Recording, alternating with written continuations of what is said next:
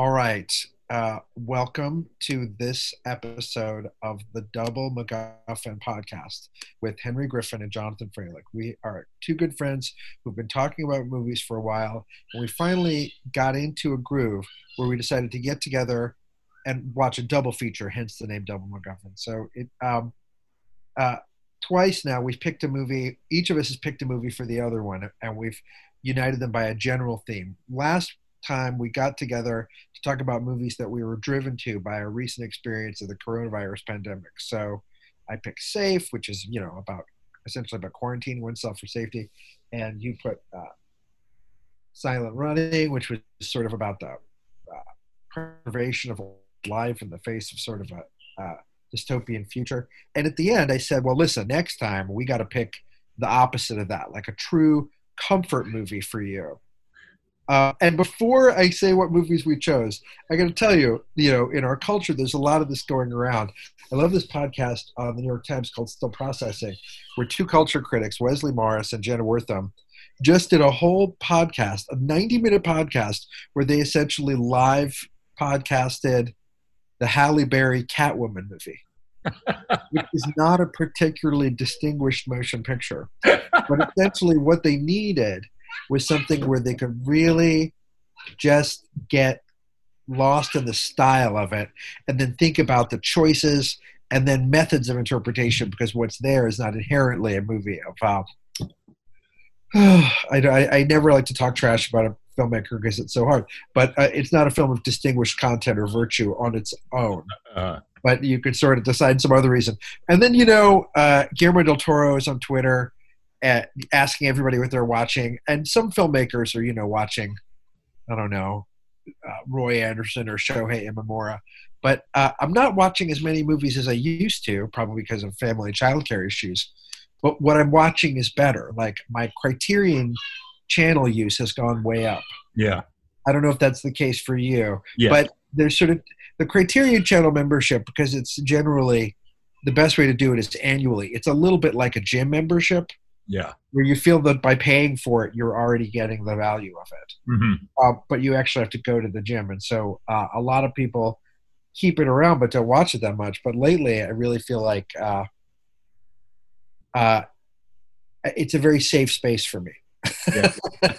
Well, I think they guarantee that you're getting the most cinematic bang per minute for your buck on screen. Well, there's that, but 3 or 4 weeks ago, like everybody else in the world, I fell down into the rabbit hole of this documentary called Tiger King, which was a little bit like, it was just like eating an entire tube of cookie dough. You just felt awful afterwards.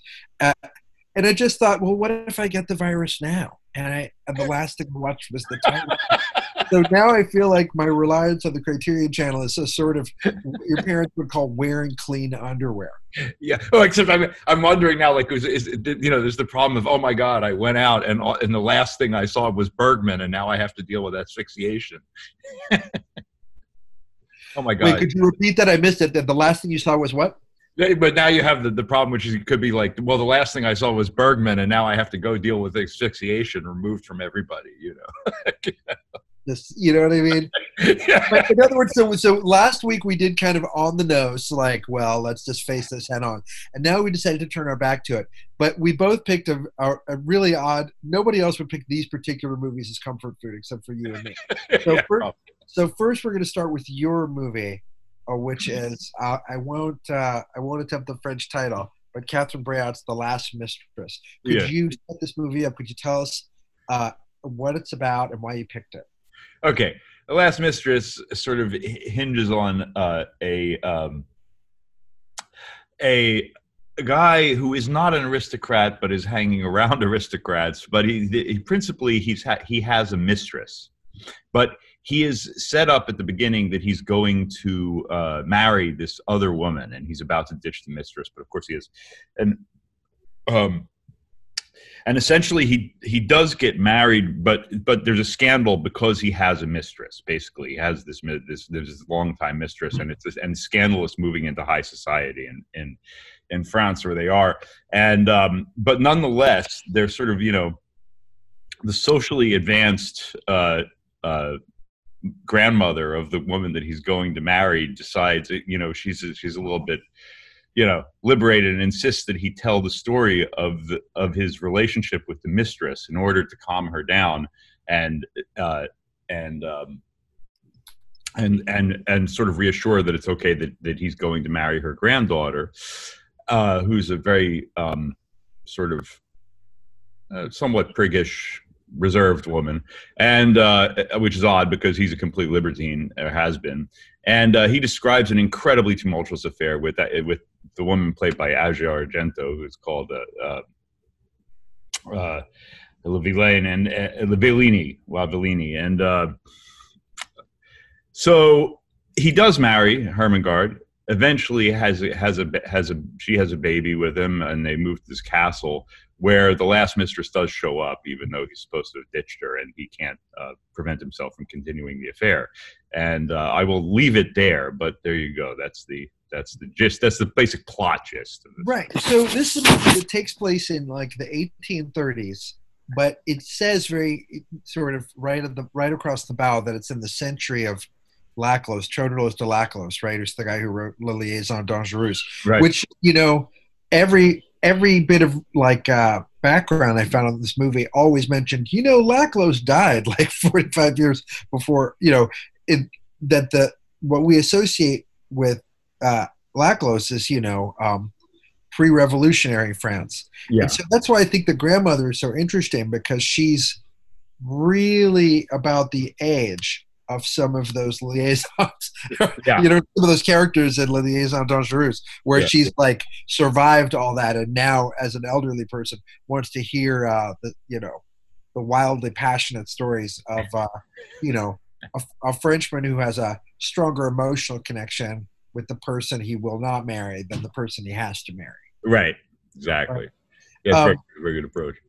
I'm going to say you picked this movie because of your natural affiliation towards libertinism, right? Right? You're absolutely somebody who exalts in the flouting of public and private morals. So there's that. That makes you comfortable. And then also, you love the work of Catherine Breillat. Could you talk about her for a second? She's made a dozen or so films, and this one is in some ways different than the other ones. Can you talk about her as a filmmaker?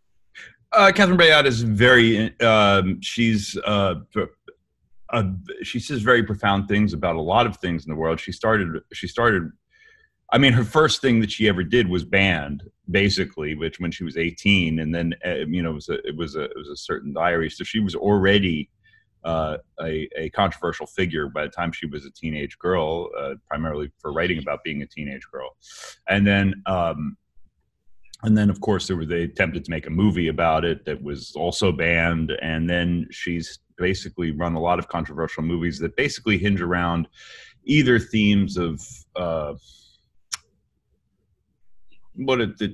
teenage being of the experience of being an adolescent, or the hypocrisies of sexuality in society. I mean, that's really why I like it. It's less the libertinism as libertinism is already a word that essentially has and I think this movie is about that. It has imbued in it the position of hypocrisy that society has. In other words, it's outing people for doing things in society that society considers not done, even though everybody's doing it all the time. So, right. So in other words, and she's a great commentator on the hypocrisy, and it's shown up in her own life, so she's had to confront it directly. And the most interesting thing about the position of this movie in her life is that she had a stroke in 2004. This movie's 2007.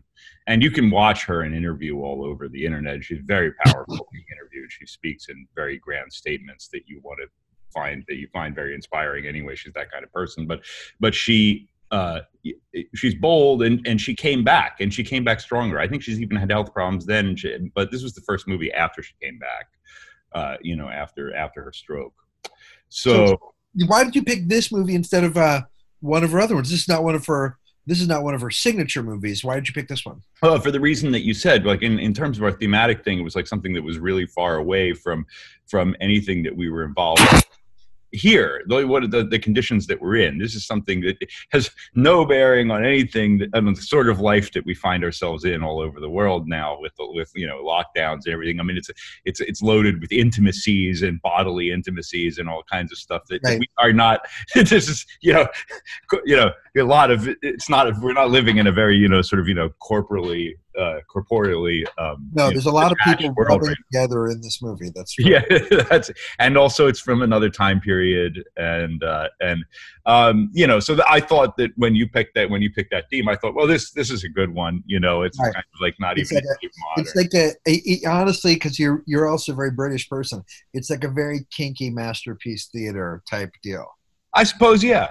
Yes, exactly. I mean, she has her differences. I mean, I think her differences with these kind of movies to the kind that you would normally think is that they're more complicated by the fact that the women are in a position of being very aggressive and very in control of situations and sexual situations, which is masterfully turned around from what the usual plot of these kind of movies in that kind of time period would be. So it has. I mean, it definitely has a kind of a female gaze to it. Also, the guy who plays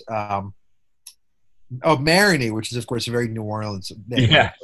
So he's not someone who's I don't mean to be rude, and I don't know much about his career in France, but he's not a noted actor. He was, I think, a model who became an actor. He's somebody that I think is easy on the eyes. Yeah, well, she picks a lot of people like that. I mean, let's face it, it's Asia Argento. Who doesn't want to watch her on a film looking like that? It is true, but I remember when Keanu Reeves was cast in the film of Dangerous Liaisons, because he was a kind of not known for his acting either. It was very hunky guy, and so I think that he's the object. You know what I mean? That this is really a story about infidelity, so to speak, and so he's sort of got the woman's part, so to speak. But I had to say the thing I had to say is that she's the last mistress because they've been having an affair for like 10 years. Is that true? Yeah, or longer, exactly. I mean, I'm not really sure. It's like beyond. I mean, that's why I'm not sure it's particularly beyond. Go ahead. I'll let you finish. Sorry. But there's a great story about. Do you know this story about our former governor Edwin Edwards, the governor of Louisiana, who was, a really notorious philanderer? He was quoted as saying, well, "You're only as old as the woman you feel," and he was the governor of Louisiana when Bill Clinton was the governor of Arkansas, and so in 1992, when Bill Clinton was running for president, he met Edwin. They were neighboring governors in the South, and said, "Edwin, I have a problem. There's this woman named Jennifer Flowers who's telling people we had a torrid 12-year affair, and I don't know what to say." And Edwin Edwards allegedly said, "Well, I'd say that you can have a torrid 12-week affair, or perhaps a torrid 12-month affair, but there's no way you could have a torrid 12-year." And the story ends by Bill Clinton saying, "Edwin, I can't say that." And Edwin Edwards says, "Yes, I know, but I could." So it's really wonderful how this woman who, unlike, conventional American stories about these cultural mores, the mistress is not someone who wants to be the wife. She wants to be this person. Yeah. Right? Yeah. Well, she's worked herself in her own way into being supported by a sort of some other aristocratic guy who can't get control of her, and then also having to deal with suffering the embarrassment of her behaviors in upper class France. But I think there is something a little bit more touching than just about infidelities, in as much as it's hard to tell who is being untrue to whom, and what. I mean, the question, of course, is it's like really made clear that which is why the old lady, the grandmother that has to listen to his story, is totally moved by it. I mean, that incredible posture that she's in when it's the break of day. You're like, this is really funny. I mean, this is getting the story, but I just mean in as much as the idea is that relationships. There's no way to negate the depth of relationships just because you put on particular social airs. In other words, those things. There's a very nice little idea there that I think people that our society tries to have a pretense of. That was my past. This is my present, and it tries to put that in terms of human relationship as though we're in control of them, and usually we're not in any kind of way. If we attempt it, then we do a grossly aggressive maneuver. So either way, it kind of gets it approaches some kind of discussion of that, which I kind of like, but also just like the general hypocrisy and gossipiness of things, which I always love. I always love to see, a send up of those kind of people and gossip. Well, it reminds me, and one of my favorite movies is Scorsese's Age of Innocence. Right, which is a very PG version of this type of thing about where Daniel Day-Lewis plays this kind of a raging bull kind of character who has these like raging emotions that are completely inappropriate because he's on the non-lactose end of the 19th century. Yeah, right. where you're really not allowed to. And so all he wants to do is like take Michelle Pfeiffer's glove off. But he has to be in this other relationship too. But stylistically speaking, like this is not an over-the-top movie in the way that like, I know you're a fan of Fellini's Casanova. We're both fans of Ken Russell. It has smatterings of Ken Russell, definitely. Like I have to admit that for our listeners at home, Asia Argento's character spends a lot of the movie with this sort of double forelock, these two little strands of hair that are woven on her forehead to look like an ass. Yeah.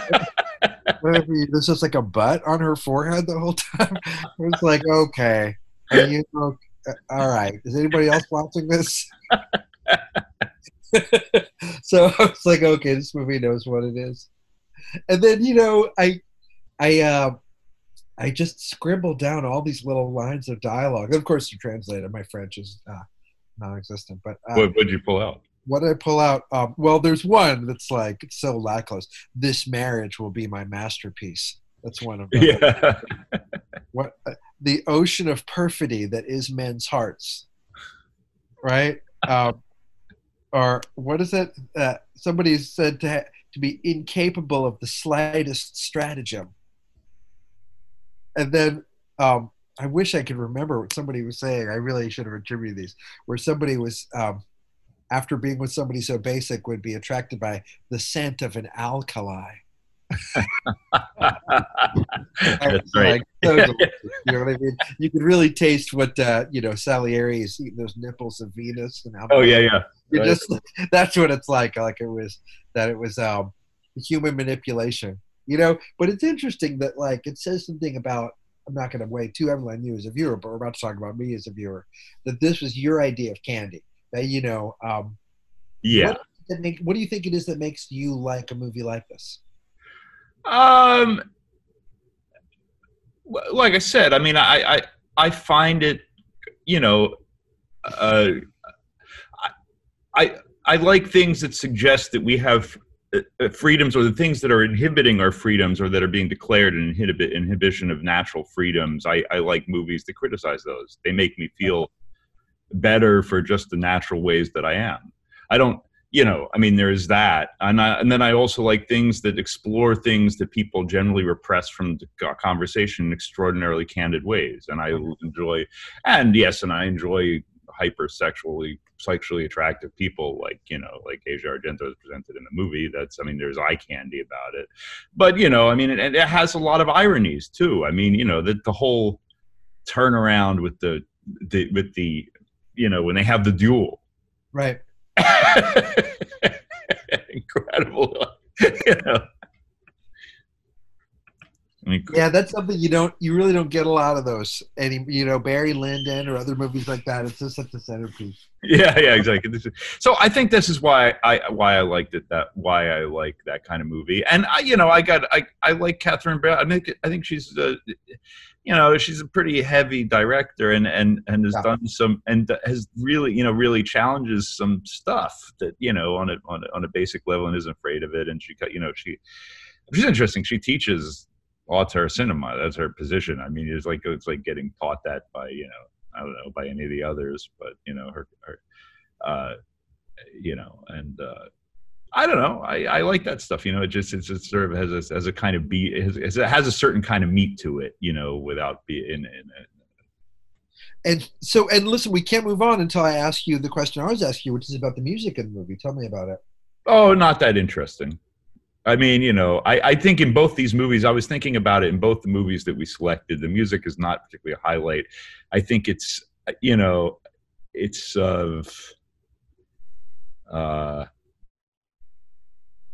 for me, it wasn't. These aren't. It Well, was the overreaching. What did you think? well, I guess I mean, I can talk about the music in my movie coming up because you think we both of us picked movies by directors who have a lot of opinions about every stage of the process. Yeah. So did she go for a sort of standard, period score in a way that sort of makes it feel like what she's aiming at in her own way? Or was it just, do you feel like the music was a missed opportunity? What did you notice? No, I think it was. I think it was well placed. I mean, I think basically, if you're going to take a standard drawing, it's not something that normally has a standard sort of um, format in which we're going to expect a certain kind of thing out of a period piece like that. But you're going to do something that is completely subversive in the middle of it. Then it might be a good idea to really not you wanted to fulfill the obligations of having many of the standard scene things there. Right. You don't want that. In other words, like I think if it had been too much of a score that was outside of what the conventions of that kind of film are, that would have set up. It just would have set it up wrong. I mean, I'm sort of. Well, the other thing that's different, I think, about this than many of our other films is that it was a significantly higher budget. And so Yeah. you think once you start making movies in that, I'm going to say over $10 million, oh, I don't really know. All of a sudden you're really playing with somebody else's money and there's different companies that you think, did somebody want a score that they could sell the movie with? And were they making the trailer to make the movie? Do you know what I mean? That kind of stuff. Yeah. So it's like, we need, if she'd said, listen, I want to use a heavy metal score, or like the way Sofia Coppola had a completely, bizarrely non-diegetic use of source music in Marie Antoinette, where it's like, huh? Like you're not, because then it was absolutely going to take you out of it. Okay, that's aggressive. Where I think this movie is aggressive properly in its content, because it's sort of showing you a world in which people treated each other in an entirely different way than we do now. Yeah. Particularly now that no one's allowed to touch each other anymore, ever. Yes, of course, exactly. And that was it. I thought that I guess in a way I'm thinking about people. Like, how do you direct people's attention towards something that they're not normally going to come across? I mean, like I said, people are watching The Tiger King right now.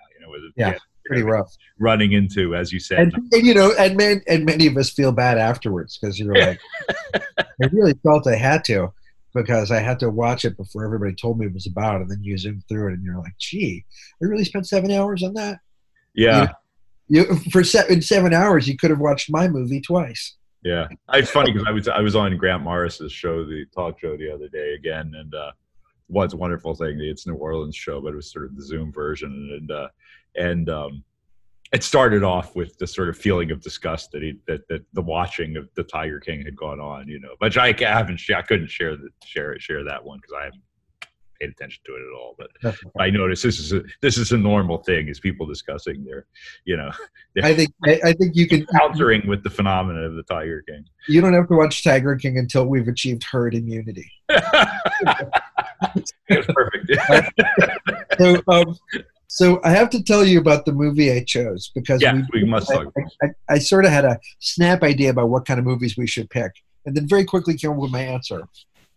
So I chose a film from Italy by Ermanno Olmi called The Tree of Wooden Clogs. Now, this movie is about 3 hours and 5 minutes long. It's one of the VHS era we used to call two-taper, where you'd have to change VHS tapes in the middle along. And it falls into this category of, like, it's almost like somebody's nightmare of European cinema, that it's 3 hours of peasant life in 19th century Italy. And, there was a parody of this kind of movie done in a battery commercial once, where they made up a movie called, like, Look at My Potato, or, what Robert McKee would call a Polish light bulb movie, or uh, my wife wouldn't watch a movie with me once. I really tried to get her to watch it with me, and she said no, on the grounds that the movie was called uh, "Riding Alone for Thousands of Miles."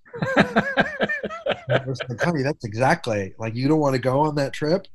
So, but I think I jumped at this movie. I actually hadn't seen it in a long time, so I think I had a very vivid mental picture of what the experience would be. I could have, I really love movies like Days of Heaven. Days of Heaven is a very accessible movie. But I also really was thinking about, Bertolucci's 1900, or, even Hal Ashby's movie Bound for Glory. These are films that were shot in natural light. These are films that are period pieces that transport you to a simpler time, perhaps. Even Heaven's Gate, the Michael Cimino film, which is also a broad, overlong epic. But so this is a film that it's 3 hours in the life of 3 hours covering sort of the better part of a year in the life of a number of families living in a farmstead, like a house that holds 4 families who are all sort of tenant farmers who sort of work themselves to the bone. This is, children, parents, and the elderly, all to earn about 25% of what they make. And the landowner comes in and takes most of the money and lets them live there. It's really the story of this place. And there's a number of stories of different families, whether it's, the elderly guy who gets up early to fertilize his tomato plants with chicken shit so that his will grow bigger and earlier and make a little extra money, but please don't tell anybody. It's his only edge in the world, to the widow who has too many children and might have to put them up for adoption just because she can't afford to raise them. There's all sorts of little stories in there. And then really, ultimately, the story that gives the movie its title about the movie starts with a couple who feel almost put upon because their child is intelligent enough to go to school, which is just something that is a big pain because then he's not much of a worker. But in so doing, he's going to need some clogs, and then he breaks his clogs, and the father cuts down a tree to make some clogs. And the act of cutting down a tree, this is a guy who's a tenant farmer, to build a set of clogs for his son, ends up being his undoing. And so it really is about I've sort of told you a lot of the plot, and the plot is really the least interesting aspect of it, because what the movie does is transport you to a time and place that I actually want to say that the reason I picked this kind of movie is because I wouldn't want to live there, but cinema is exactly the way to visit.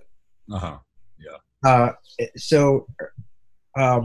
What else can I tell you? Olmi, was a child and grandson of peasants who knew old people like this. And so he was somebody whose grandparents had lived in this kind of world.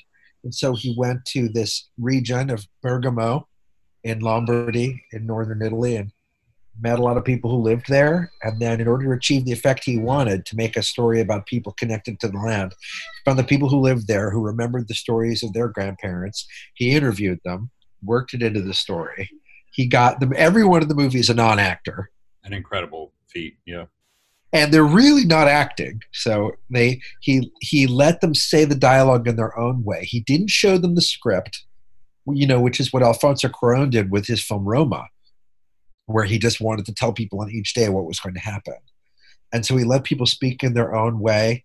If you've seen these great featurettes on the Criterion disc, he spent all this time looking for the appropriate kind of structure, and then stumbled on an abandoned building out in the countryside in the fog that ended up being the place that they could all live. I'm not even I don't really enjoy this kind of thing, but as a non-mediator, I don't really enjoy watching animals being executed in movies. Mm-hmm. And there's a long butchering of a hog. Yes, there's 2 big animal death scenes. And then the sort of astonishingly quick, unceremonious beheading of a goose. where you're like, okay, well, these things are extraordinarily real. Oh, the people in the movie who are brought tools and props from their family's history that were brought into it. In every way, they tried to do something real. Anyway, I've spoken enough. You were not familiar with the film. It's a big ask. Hey, watch this 3-hour plus Italian film with a very low level of conflict. What did you think? Well, I mean, it's not a big deal for me. I'm very happy to watch the films that you suggest, or films of interest in general. Oddly enough, I mean, my first observation, just in terms of our podcast, was I could not understand something that seemed actually so relevant to the state we find ourselves in, oddly enough, and from my perspective, which is, we suddenly have the corporate right of America that's driving people back to work, whether or not, with no choice, as though they were just, indentured workers for nothing to get killed, which it doesn't care, or to get killed or get evicted. It actually was strikingly related to the situation that we find ourselves in right now. I think as a larger thing on his politics that came out. But the movie is stunning just on a level of the lighting and the images. I mean, we're talking about a great pastoral work. I mean, it's loaded with kind of a weird sort of return to romanticism, but in film. And it has a politics, but it's extremely rooted in you having a tremendous amount of feeling for just being completely timelessly invested in the basic rituals of life that are going on with this peasant family. And which I think is the emotion of it is drilled home because the portraits of children are so amazing that I this is what stunned me more than anything, really, is the portraits, the way that the children have to come up into this and their tastes and the fundamental ways that they see things that way. But it's a beautiful movie to watch because you really are transported somewhere else. It's doing that to you. And I'm not really sure. I mean, in a way, there's a soft slaughter that's going on that may be a bit of a cheap shot, but you can overlook it because it's so well done. I mean, I don't really know. I don't think I've seen many movies that manage to achieve that kind of consistency of pacing. Yeah. That I mean, it really rolls along in a way in which also the fact that you start to realize after a while that it doesn't really matter. Like there's a feeling of like what's going to happen that you would have in some movies. What's going to happen with something? Where this is something that you realize it evaporates for you. It is happening. This is what's happening. Okay. And I think that is, a really astonishing thing. It's just being really amazing. And really the performances, you can't really get around the fact that not only did the guy write and direct this movie, but he shot it.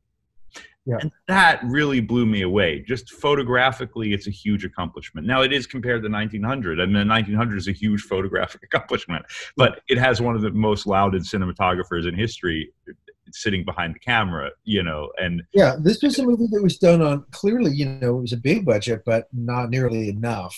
And so it was really it's a very narrow view into history as opposed to a kind of broad epic. It really focuses very closely on a group of people, and some very, the world sort of comes to them. And you're right, not only did he write and direct, and was he the cinematographer and the editor, but he also operated. He said he didn't want to have a lot of gear, that he didn't want to have dolly tracks and tripods. He just wanted to carry the 35 millimeter camera around, which is, much bigger than a 16 millimeter camera that you would generally operate. He came from a documentary background, so he would have shot a lot of films on 16, but he was going to sort of capture the nonfiction aspect. You can just tell that not just that he allowed the improvisation or dialogue, but that, he didn't probably call action and cut. And he probably didn't slate a lot in a way that made it feel like a movie. I should also mention that it's not in Italian; it's in Bergamesque, which I guess is the dialect of Bergamo, that area. Very regional. So, but you want to know the most unusual thing about this film is that the dialogue was recorded on location. because in Italy there's a huge tradition of post-dubbing all of the dialogue. Production dialogue, yeah. And so at first I thought, now that is a real trick, because the biggest challenge of recording location sound, which is de rigueur now, but the biggest challenge was that cinema equipment was so loud, it made it so difficult. You have to have a real quiet set to be able to record dialogue in sync. That's why they do so much in studios. So he actually wasn't recording the dialogue live. He shot for picture, and then he called cut, and then he had them run the scene for audio. Yeah. So dialogue was recorded on location and then dubbed in. So I thought that was the level of commitment, so that he could have the room tone of that area, which is I guess there's this for decades the Italian film audiences didn't care much about that. That wasn't important to them. Whereas now we look at a film that's dubbed and it's just so flat. So I thought that was a real commitment. Yeah. There was only one place I noticed it, which was oddly enough in the scene in the convent in Milan, where there's one scene that's slightly out of just one little piece of dialogue that's slightly out of time, and it's very funny. And I was like, that was surprising. It was the only time I saw a technical thing like that. None of that ever usually bothers me in film at all. I mean, but I did notice it because otherwise it was fairly seamless. And I thought, your idea that it should take us away from things was slightly flawed, because also it's in bloody Lombardy, which had like almost the highest death count in the world from coronavirus. I was trying to figure out a way to mention that, not wait till the end, because I don't want to end on that. But yes, it so happens that region was actually the highest concentration of deaths of coronavirus in the world. So I hadn't really meant that, but you think that like, there's a kind of life is suffering vibe of all the people who have to endure, the people in that world don't have a lot of choices. They don't have a lot of agency. Let me talk about your favorite scene in the movie. And we haven't spoken about it, but I'm going to guess this is your favorite scene in the movie. Which one? The dude goes to the communist rally and finds the coin in the street. Well, that's an incredible scene. And then because he has to look around while they're talking about, what does the guy say? He says, the social order unfortunately always lags behind the fresh demands of life. Yeah. He's the coin and he's trying to step on it so that nobody else will take it. But he takes the coin home and tries to smuggle it or just keep it secret in a horse's hoof. And then when it disappears, he blames the horse. Yeah. Yeah, and the horse and the scene with the horse with him and the violence with the horse is really quite a shocker when you're watching it. Yeah, that's an incredible thing. But again, that's his sort of tangential politics there you're seeing. He does it twice in the movie. I mean, where three times really, if you consider the run-in with the owner. It's as though there is this, you're dealing with people that are trying to incite people to times of revolution for the world that is against them and shouldn't be. There's a little bit of a smattering. It reminded me a little bit of, strangely enough, of Duck You Sucker, which is one of my favorite movies ever. Also, but just the Western, the Italian Western, but a fantastic movie. But it's about this sort of the irrelevance in a way, or the uses of revolution by upper class people that really either are not affecting or affecting negatively people that are of a powerlessness of an unpowered class. But you just see these people and how their lives are affected really tangentially by all these different influences, whether it's the clergy or whether it's I don't want to say that it's some sort of allegory, but there is this capitalism sort of arrives by truck, where the guy comes in and sells toys and dresses and things, but otherwise there's really not much for them to be spending money on, if anything. And then there's like a carnival, and it all just sort of glances off of them. And then there's the communists who try to rile the workers, and then later the couple that sort of gets married and goes away. There's politics on the edges of it, but this isn't a story about. This isn't a political story. No, except it isn't. But except not inherently. Not by what they're doing.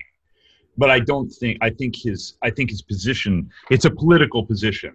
no matter what. I mean, and luckily, in every interview, he basically admits that, because he has a position about peasants being the real people of the earth, and what that means. I mean, his position on that, which he doesn't try to hide, and he doesn't try to suggest that his movie isn't trying to demonstrate the terrible loss of that, and the loss to society. And I think he's trying to point that out in every way. What sort of the value in something that would look ordinarily plain in life that has been removed. But I think that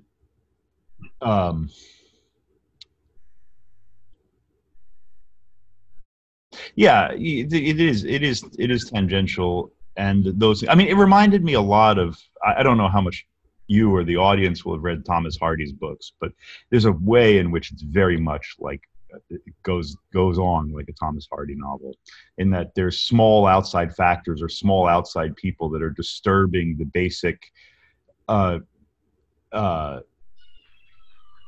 undisturbed sort of seasonal life of I've read my share of Thomas Hardy. You're talking about this sort of pastoral existence of like people sort of living these, I don't want to say simple lives, but that what we would consider in retrospect the important historical factors are on the sidelines of the dramas of their own sort of existence. Yes, and they're the things that undermine their existence. There's these little disturbances, always little disturbances, a little outsider, something from a position of sophistication somewhere. Something comes in like that, and so there's sort of a little bit of this here, where the disturbance is the coin that comes in, or the fact that they have to sell tomatoes in town, or the fact that it's always something that is the pressure is slightly on from the outside that's disturbing what their life would be. The kid has to absolutely. The kid has to go to school because he's got potential. That's like, oh crap, I found a coin. Now what am I going to do? I got to hide it. Right. This immense sort of responsibility. Yeah. I really did. I really did love it. I wonder. I was thinking about why. I guess everybody loves The Deer Hunter, and one of the things about that movie is that wedding scene that goes on for like a half hour, 45 minutes. Yeah. And you can't believe that they're still there, and you're like, we're not going to go to the next thing. Like, we're just going to like be in this for a while. That is, really liberating. And I think that, like Days of Heaven in 1900, is the exact vibe of this entire picture. Yeah. And I think there was almost, after I chose it, I was like, well, I guess I'm going to watch Tree of Wooden Clogs again. And I think I was really living on my memory. I think, like reading a Thomas Hardy novel, maybe you're not going to reread again, and you're like, do you want to go back and see whether it's changed or whether you have? But I guess I wanted to say something about why I didn't think to pick Catwoman. Yeah. Because part of me is like, Manohla Dargis, the New York Times, did a piece about, like, I feel like Fred Astaire movies or Singing in the Rain, or like we could have picked 42nd Street. Like there's so much that's like we didn't say fun, even though I found this movie to be great. And I think, when people go on vacation, some people want to go on a cruise. Some people want to go somewhere familiar. Some people want to go and be luxuriated. Some people want to go and have all of their problems handled for them when they go on the trip. They just say one thing and all the stuff is taken care of. And then other people, probably like me, are like, oh, I get to go on a trip. What's the longest trip I can go on? How far away can I go? How far can I get? How will I not bump into anybody there? And how different will it be? And I think I will jump at that. And I think also it's not, like a lot of people, I'm having a hard time. I watch fewer movies in isolation than I did before, because I think it was easier for me to manipulate that Tetris of your life to hold on. Whereas I thought, I'm going to have to watch a movie. Start a Tetris of your life again. The recording went completely out there. Okay. Well, I was just going to say that there must have been something at some level that said, I'm more movies than I used to. I'm actually watching fewer movies in isolation than I did before because it's a little bit harder to handle the Tetris of your life when you have fewer things that you can do to create time. So I think I was like, if I get to watch a movie for a podcast for homework, let me pick the longest one. But I do think this is my challenge for us for next time. I really enjoyed both of these movies. My challenge for next time is that we each pick a movie that's under 80 minutes long. Okay, I love that. That's my only challenge, because what it means is I can watch them both at the same time. Both of them will fit in less time than it took to watch The Tree of Wooden Clogs once. I even know the movie I'm going to pull in too, and we'll see how you like it. It's a totally not totally outside of our thing. I did want to fit in a couple of other funny things here quickly before we go to the outro, which is about the music, the use of Johann Sebastian Bach's music in the film, and this was something that actually in this film I really liked. For the reason that it's not specifically a trope in movies to have Bach's music or have a composer's music just be the whole thing. But in this case, I liked it very much. The music meant more to me than the other movie, in as much as Bach's music is, he was from an underclass person. He was from an underclass family that had to work for extremely privileged people in courtly life to make a living for his whole life. And so I thought there was a good match there with that. And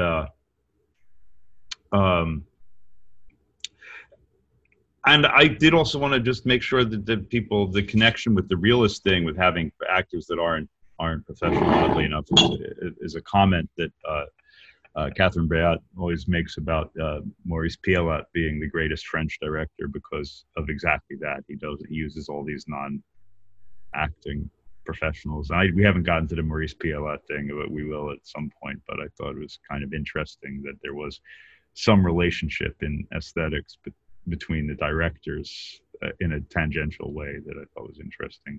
Even her thing with Pasolini and that too. Well, what's the quote? Olmi has this quote about when he wanted to make a film about peasants, he cast people from the peasant world. He said, "I don't use a fig to make a pear." Very good line. Yeah, I love it. I won't even go into it. Everyone should look at it. I will put this shout out to the two most famous film discussers in the world. But Ebert wrote pieces about both these films that are very, very funny.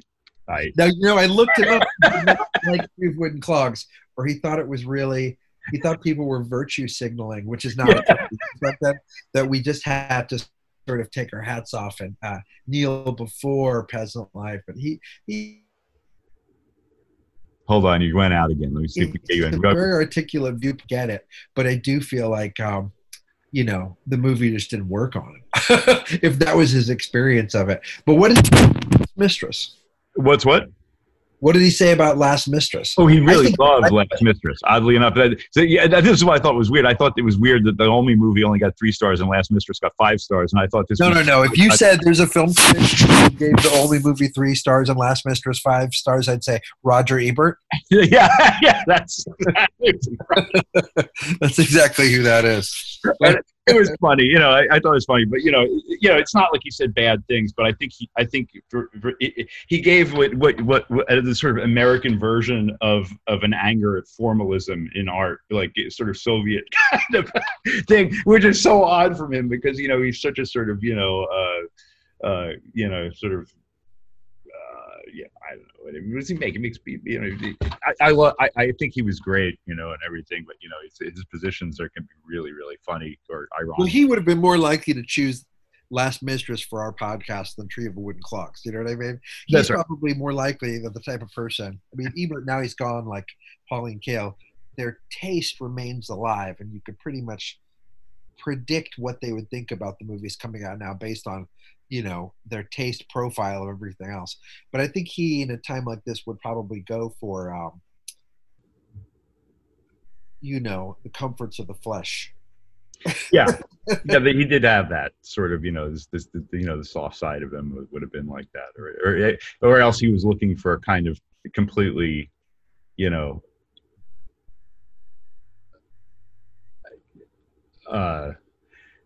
you know, Russ Meyer type weirdness that that he also went for in a kind of in a way. I mean, So yeah, you're speaking of his employer, so yeah. yes, right. um, but as a final recommendation, it turns out I didn't know this. The Tree of Wooden Clogs. Here's a few fun facts I found at the end. It's on the list of the greatest films of all time put out by the Vatican. Wow. So that's interesting. I'm kind of curious that was to drop that list because I'm a big listicle person. And then also it was an inspiration for a really great film I almost would have picked for a podcast at some point. There's a great Italian film called La Quattro Volte, which is an odd sort of documentary I'd recommend to you that really is about darn it, I don't want to say anything more, but I was really surprised to see that there was a sort of noted connection between a really astonishing film called La Quattro Volte. And the last thing I'll say is that there's an amazing video clip in which Al Pacino says that this is his favorite movie of all times. Right, yes. Where he says, I got a lot of movies, but he had to mention Tree of Wooden Clocks. Yeah.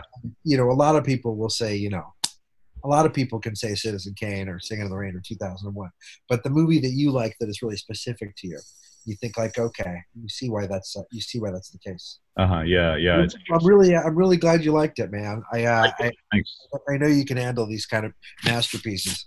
Yeah, I do love them, and so this is. I'll tell you what, we'll say goodbye to the crew, the crowd here, and the crew of whoever's listening. Instantly, you can watch Last Mistress on that's on Amazon. The other one's on Criterion.